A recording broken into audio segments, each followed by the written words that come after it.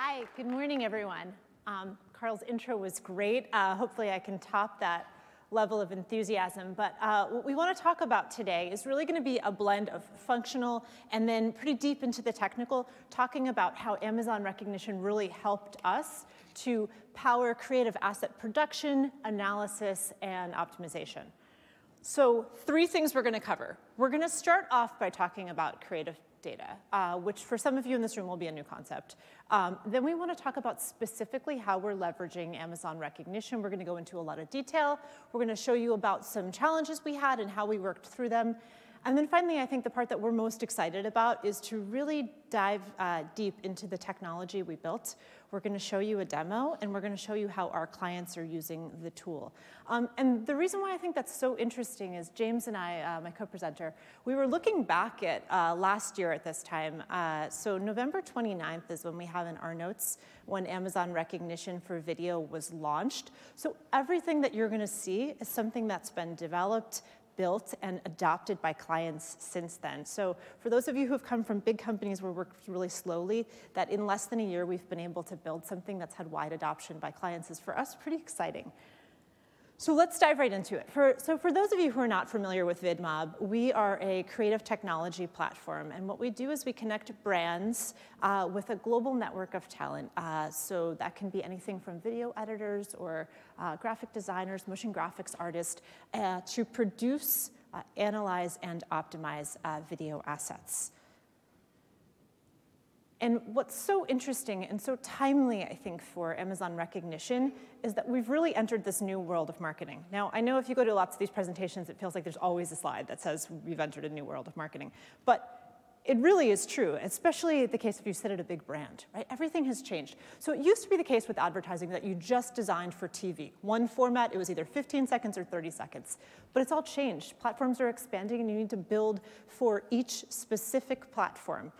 So what you see in the background is all of the different formats, and with each of these formats, there's different specs and there's different best practices. For just social alone, there's over 50 different formats. And marketers have a lot of data to understand these formats, but it's not actionable, right? Data's everywhere, but they don't know what to do with it. And the shelf life for any asset is shrinking. So for those of you who were children of the 80s or the 90s, you can remember that a TV ad could run for a season, right? It can even run for a few weeks. That is no longer the case with social video. You've got 5, 7, maybe 10 days, and after that, your ad is decayed, your audience doesn't want to see it anymore, and it's incumbent upon you as a marketer to produce something new. And so the totality of all of these changes, I think, kind of feels like a traffic circle, right? It feels terrifying, it feels frustrating, it feels like the rules are always changing, and that you just don't know what to do. And I think that's important because that's the genesis, fundamentally, of this product. And we knew that it felt like a traffic circle for our marketers, and I want to pause on this because this is really the identification of the problem. So this time last year, even though we could build assets, the fundamental challenge is that marketers didn't know what to build. And when the ads didn't perform well in market, they didn't really know why. And so they would say things like, we know it works, but we don't know why it works, or how do we strike this balance? We hear no text, logo in the first 2 seconds, not, and then finally, what everyone's always said, which is, do people, babies, and puppies always work, right? There was these basic questions. I'm not going to answer that one today, but you could use the product and find out. So ultimately, all of these challenges and this frustration really meant that the way that we created ads needed to fundamentally change. And creative needed to change to something that was scalable, that could account for this shorter lifetime, measurable, but not just measurable, but fundamentally actionable, that you could have an insight and that you could pivot and do something with it to improve the effectiveness and the ROI of that which you were creating. So enter this idea of creative data. And for that, I want to pass it over to James, who will talk about how AI has really become that new data source. James? Thanks, Jolene. Good morning, everybody. So as we started to tackle these problems and the marketplace challenges, we really needed to come up with a new way to populate this creative data. And AI is becoming the main data source for how we do that. And specifically, Rekognition is one of the tools we use through Amazon to help populate this data source. So today, I'm going to really walk you through how we're using recognition through our media processing pipeline to extract the labels and creative attributes and apply that to actionable data that our creators and marketers can use to create better video. Before I get started, how many people are experimenting or currently using recognition in their applications today? Good. So let me walk you through what recognition is for those of you that haven't used the service yet. So recognition started out as an image analysis service where you could submit an image to recognition and get back the object, scenes, facial analysis for anybody that was in that image, face and celebrity recognition, and you can also use it for moderation for unsafe image detection, and also use it to extract text from from those images. As Jillian mentioned, late last year, Amazon rolled out recognition for video, which allowed you to get all the same content or attributes from your video media as you were getting from your image media. But because we're now dealing with those attributes that span time, you can also look at objects that may indicate activity. So with an image, if you had a cup of coffee, somebody holding a cup of coffee in an image, you may not know that that person's actually doing something, so you would just get back cup. But in a video, we would see that that person is actually drinking the cup of coffee, and with video recognition, we can get the activity of drinking back as a label, which is a great feature. And then additionally, you can stream your live video feeds to recognition. If you use Kinesis Video Stream, you can pass that in and get all these labels back in real time. So how does this help us? So as Jolene mentioned, there's a lot of these unanswered questions of what is it that is making my creative performing? And historically, people have just defaulted to how does creative A compare to creative B? And if we've wanted to look at the details of those creative, we would hire people to watch videos or look at images and manually catalog what they're seeing. And that was very time intensive. Arguably, it got worse over time as people got bored, and the things that they were interpreting may not be in line or consistent with the results that you were looking for. And so recognition has really helped us automate and scale that process by allowing us to not process tens or hundreds of images a week, but scale that up to thousands, hundreds of thousands, and millions of media throughout our platform. And with that, we've been able to build our Agile Creative Studio, which is really combining these AI, machine learning, computer vision services with the data coming from our social platforms, with the creative talent that we have on our platform to make this data actionable. And so today I'm going to walk you through the recognition side of that and how we've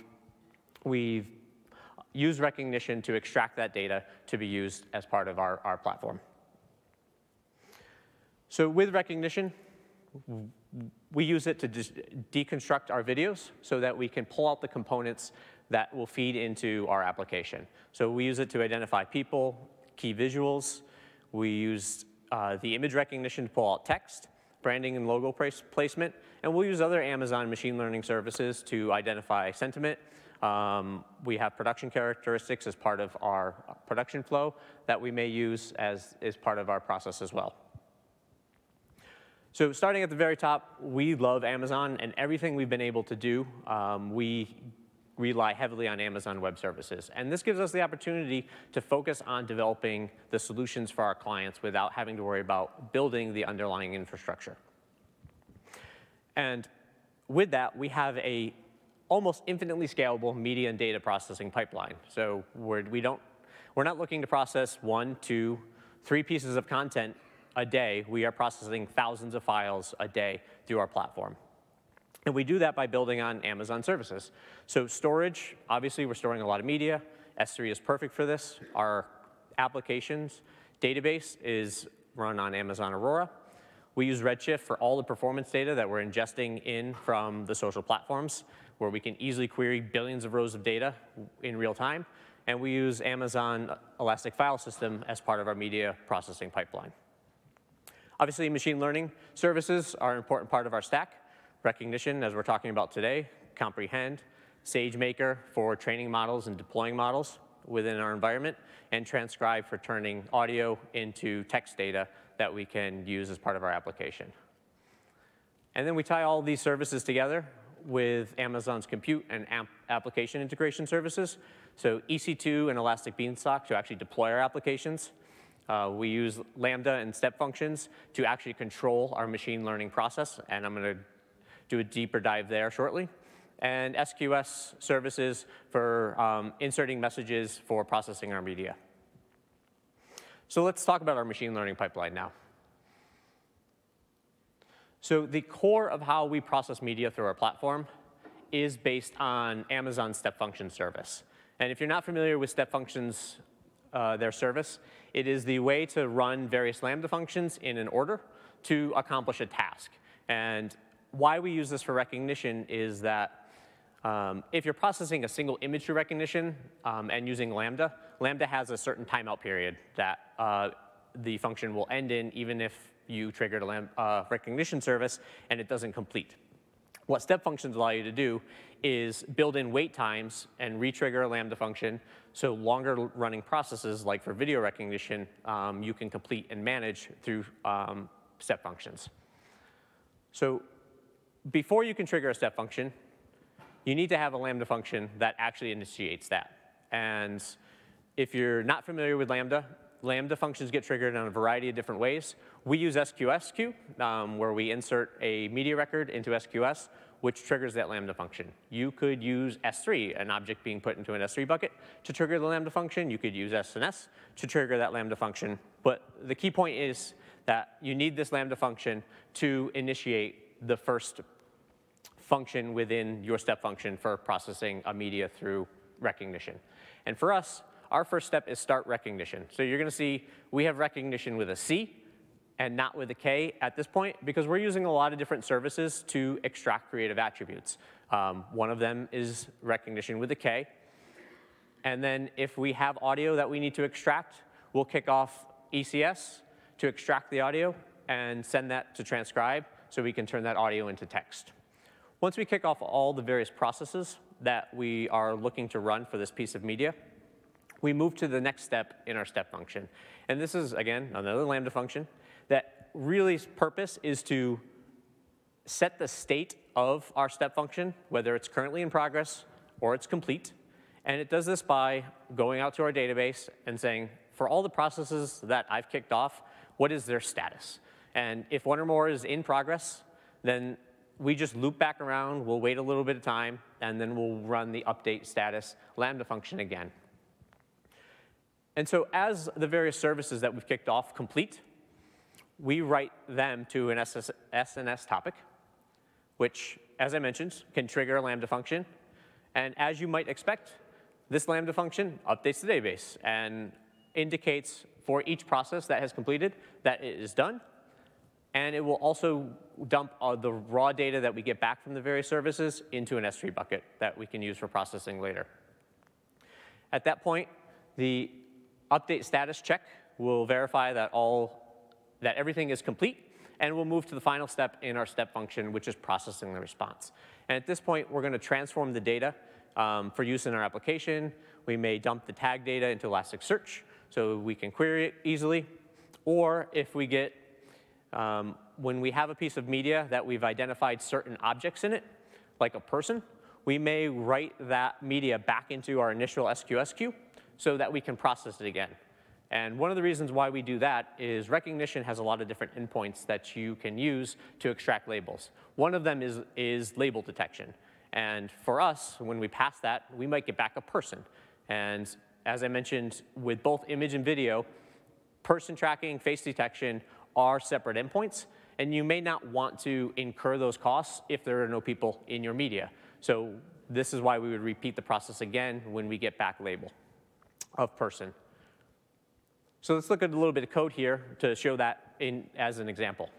So that initial Lambda function that I was showing you, which is triggered by the SQS message, loads in the message with, for us, it's a media ID, which is how we track things in our platform. And optionally, we may pass an API type. And that starts the start step function, which triggers the start recognition with a C Lambda function, which looks something like this. And so if it's the first time we're seeing a piece of media, we have no API type, so we'll pass it through and start label detection for recognition. Once that entire cycle completes and we get back a label of person, we'll insert the SQS message again, run through these functions, but the second time through with an API type of person, we'll kick off face tracking and person tracking for that piece of media. So what does recognition response data look like? So here's an asset that we created in our platform. And here's the recognition response data streaming by.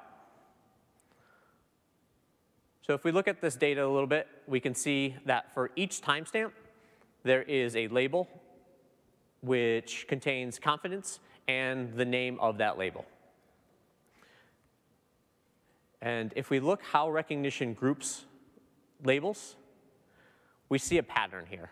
And so recognition pretty consistently returns data grouped in 200 millisecond increments, and which is about 5 frames per second, depending on the media that you've uploaded.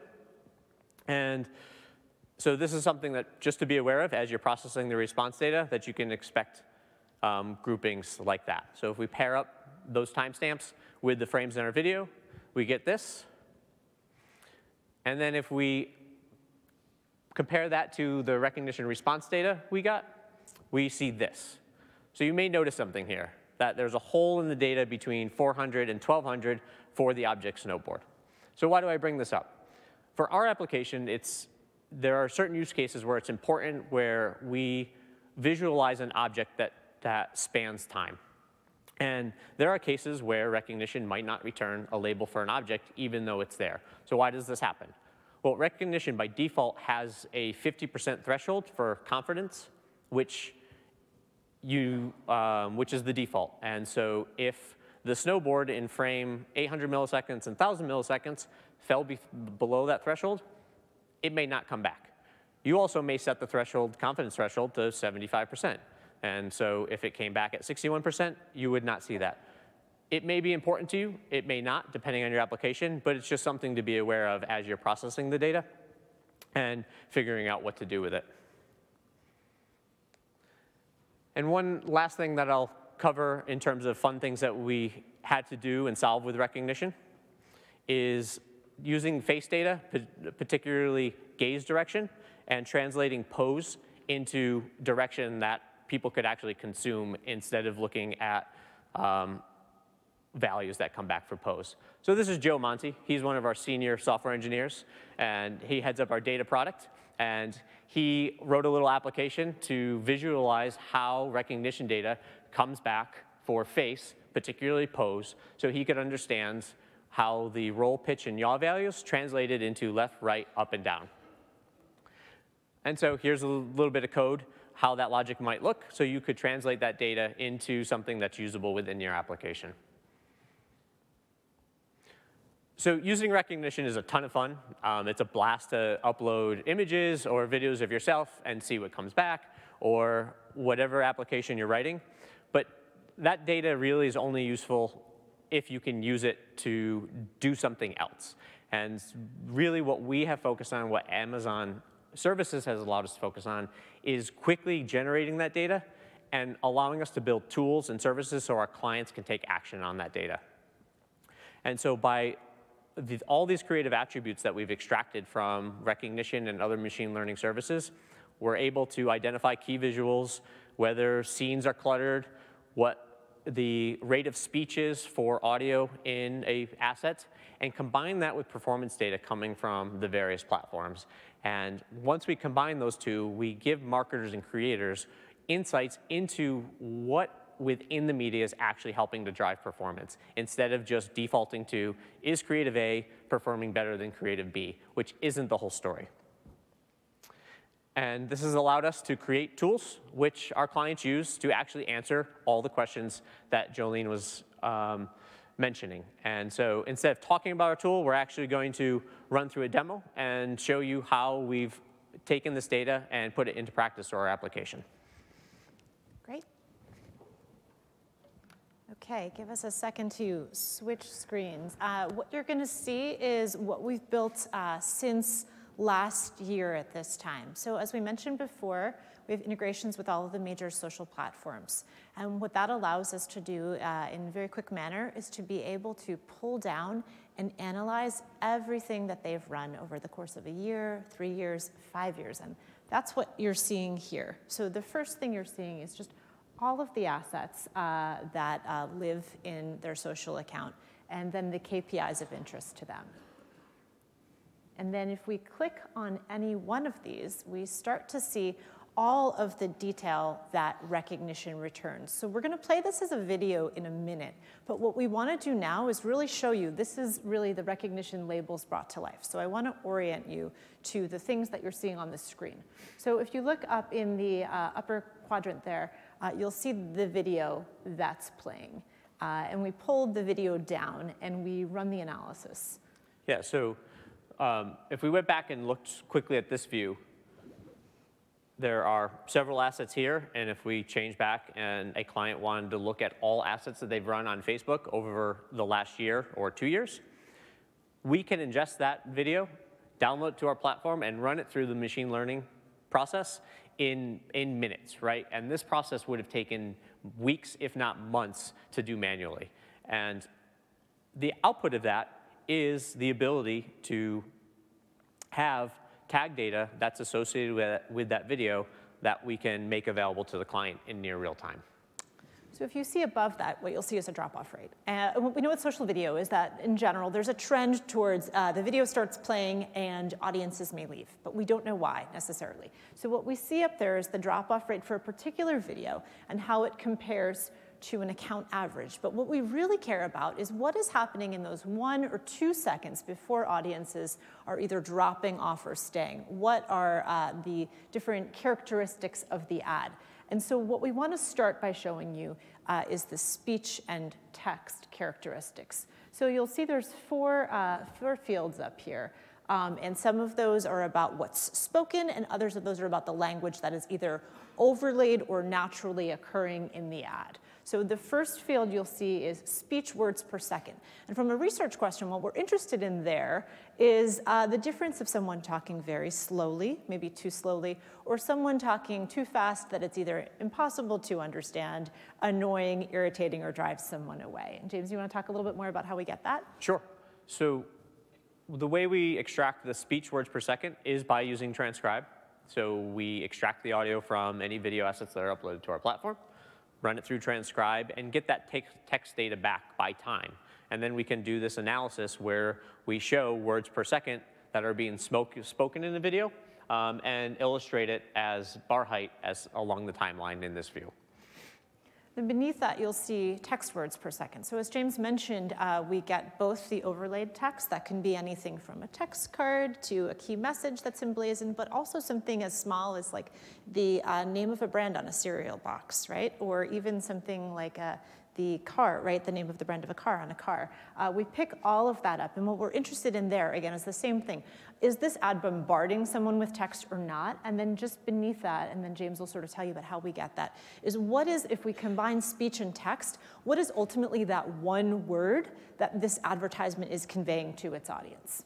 Yeah, so the text, particularly in video, is an interesting problem for us to solve, even with Rekognition. So Rekognition images allows you to do text extraction. Currently, video doesn't support that. It is coming from what we understand. But so today, we actually have to extract frames from our video and pass it through Amazon's image recognition to get the text data.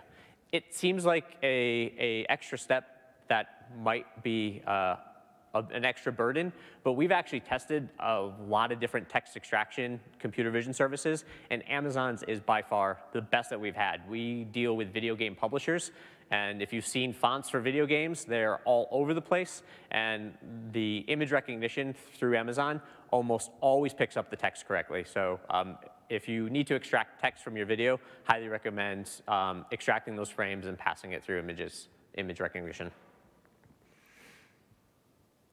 So next we want to talk about people. So another amazing thing is brands spend tons of money on talent. But if you ask them which talent is most effective, right, which drives audience attention, it's often the case that they just don't know, right? Because they have no way to be able to get that granularity by assets. So the next thing we're able to do is to identify really at a frame-by-frame level all of the talent in the particular ad. That talent can be big talent, right? Think Tom Cruise or some massive movie star, but we're also picking up athletes as well as smaller commercial actors. And the bubbles you see associated with that are the specific frames of the asset that they're in. Yeah, so we are using celebrity detection service through Amazon to pull this data. And as I mentioned, this is a case where we're representing the amount of time that a particular label or celebrity is on screen. And when we had to necessarily fill in gaps, this is one of the reasons why we would fill in the gap, because we want to be as accurate as possible of how long that person or thing appears on the screen.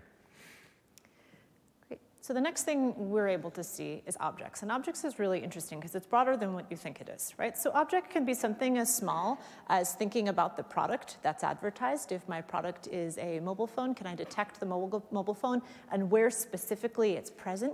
But it's also broader than that. It also gives us things like the context. So think about hospitality for a second, right? We know that an ad that has a pool in the background versus a cityscape in the background versus a hotel lobby in the background is going to work differently with different audiences, but unless there was someone manually coding those particular assets, you'd never know that. What objects allows us to do is pick up every object that's within the asset as well as any background or backdrop as well. And so, as I mentioned, this is where we start with every new piece of media that enters our platform is this label detection, which gives us the person so that we can then run celebrity recognition or face tracking as part of that process, and also gives us all the other fun labels of all the things that are within an asset.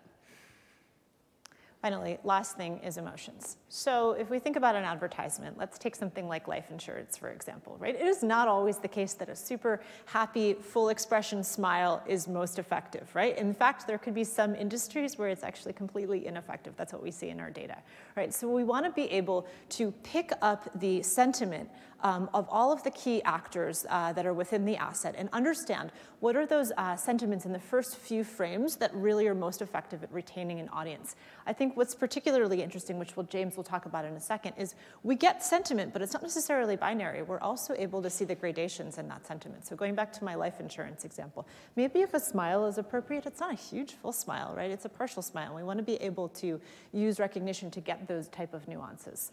Yeah, so one of the ways that we've used confidence value that comes back in recognition is to determine how much of a smile is that, right? And so if recognition may not be 100% confident that smile, maybe it's a weak smile.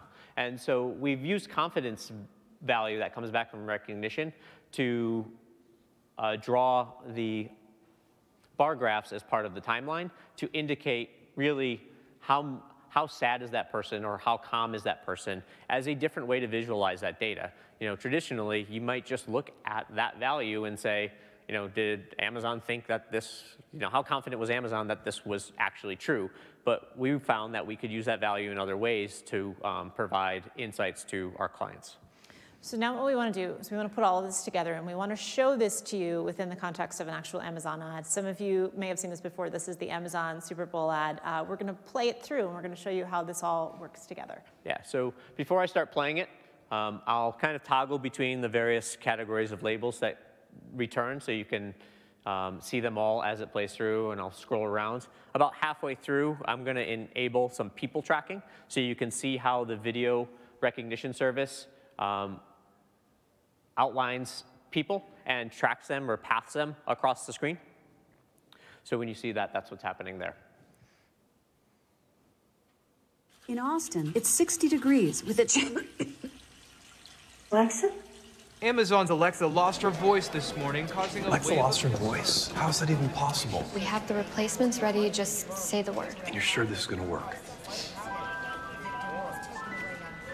Yeah. Alexa, show me a recipe for a grilled cheese sandwich. Pathetic. You're 32 years of age, and you don't know how to make a grilled cheese sandwich. Its name is the recipe, you... Alexa, how far is Mars? How far Mars? Mars? Well, how am I supposed to know? I've never been there. This guy want to go to Mars. For what?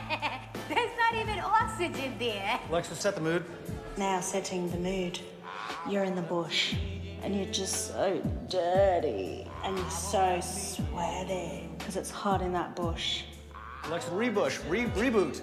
Alexa, play some country music. I don't dance now. I make money moves. No, Alexa, country music.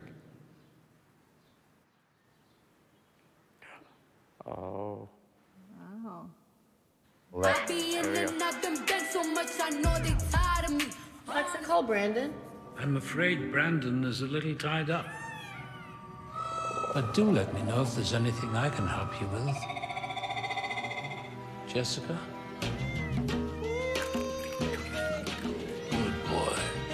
Thanks, guys, but I'll take it from here. So as you see, there's tons of value in everything that happened in the ad, being able to frame by frame get every piece of that. But there still may be one or two of you in this audience who are thinking, you know, that's something that if I spent enough time, I could do that myself, right? So the real value of this is that you're not just looking at any one asset, right? You're looking at hundreds or thousands of assets that you've run over the course of 1 year, 3 years, 5 years. And when you put all of those together, that's when you can start to answer those questions like, is a person always effective? Am I better off showing a hotel lobby or a beach or a pool? And how does that work differently with different audiences? Because the aggregation of all of these tags, right, with the overlay of performance data and understanding this audience by audience is what takes assets from being measurable to being actionable.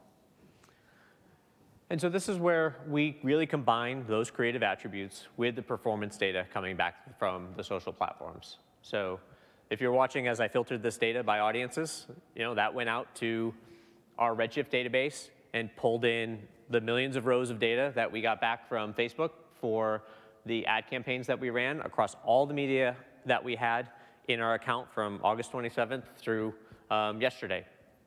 And as a user, you can now see what are the attributes within all the media that I've run that are helping to drive performance. And so we can look look at performance through a variety of different KPIs, whether we're interested in view-through or click-through rate. And all of that data now becomes very quickly accessible to our clients so that they can take action to understand what within their media is actually helping to drive performance, not just what media is performing better. So with that, we want to transition back from the demo just to sort of talking about what we think is ultimately, let's skip ahead to the impact of this. So when we see this is right, Frame allows us to optimize every asset, to make every asset that goes in market better. And so at the end of the day, right, what this is really about is it's about effectiveness, efficiency, and ROI. So on just some back of the envelope math, by implementing this as our way to do creative meta-analysis, we see that it saved about 22,500 hours of someone sitting in a room, going frame by frame, coding all of these things up. It's shortened our production time. So rather than when you have to recreate new assets, that laborious process of going in market and it taking a long time, it's shortened that by about 21 days per asset. And finally, effectiveness. At the end of the day, it's about how do you drive better ROI for your clients. So these optimized assets are not only quicker and more efficient, but they're also more effective in driving engagement and impact. So we see on average about an 80% increase in ROI. And so at this point, we hope to make this traffic circle a little less confusing for our clients and our creators in our community. And we can make that happen by using Amazon's services to really extract the data to hopefully give a little bit more process to creating content on social platforms. And so if you find recognition interesting, you should definitely go out to Amazon's console and start uploading videos and images to see what you get back. If you're building your own applications, it's a great tool to have. If you're really interested in what we were talking about today and the problems we're solving and the technologies we're using with Amazon and at VidMob, please let us know if you're interested in working with us. We're hiring engineers and data scientists and people who are really interested in evolving creativity. So thank you very much for your time today. And please don't forget to fill out the survey in your mobile app. And if you have any questions for us, please see us over here. We'll be around for the next 15 minutes or so to answer questions. Thanks a lot, everybody. Hopefully you all learned a little bit about how you can use the AI in a way you haven't used it yet. So please think about that. Please fill out the survey. It's super important to me personally. So thank you. And we'll be over here taking questions and whatnot. And thank you for coming.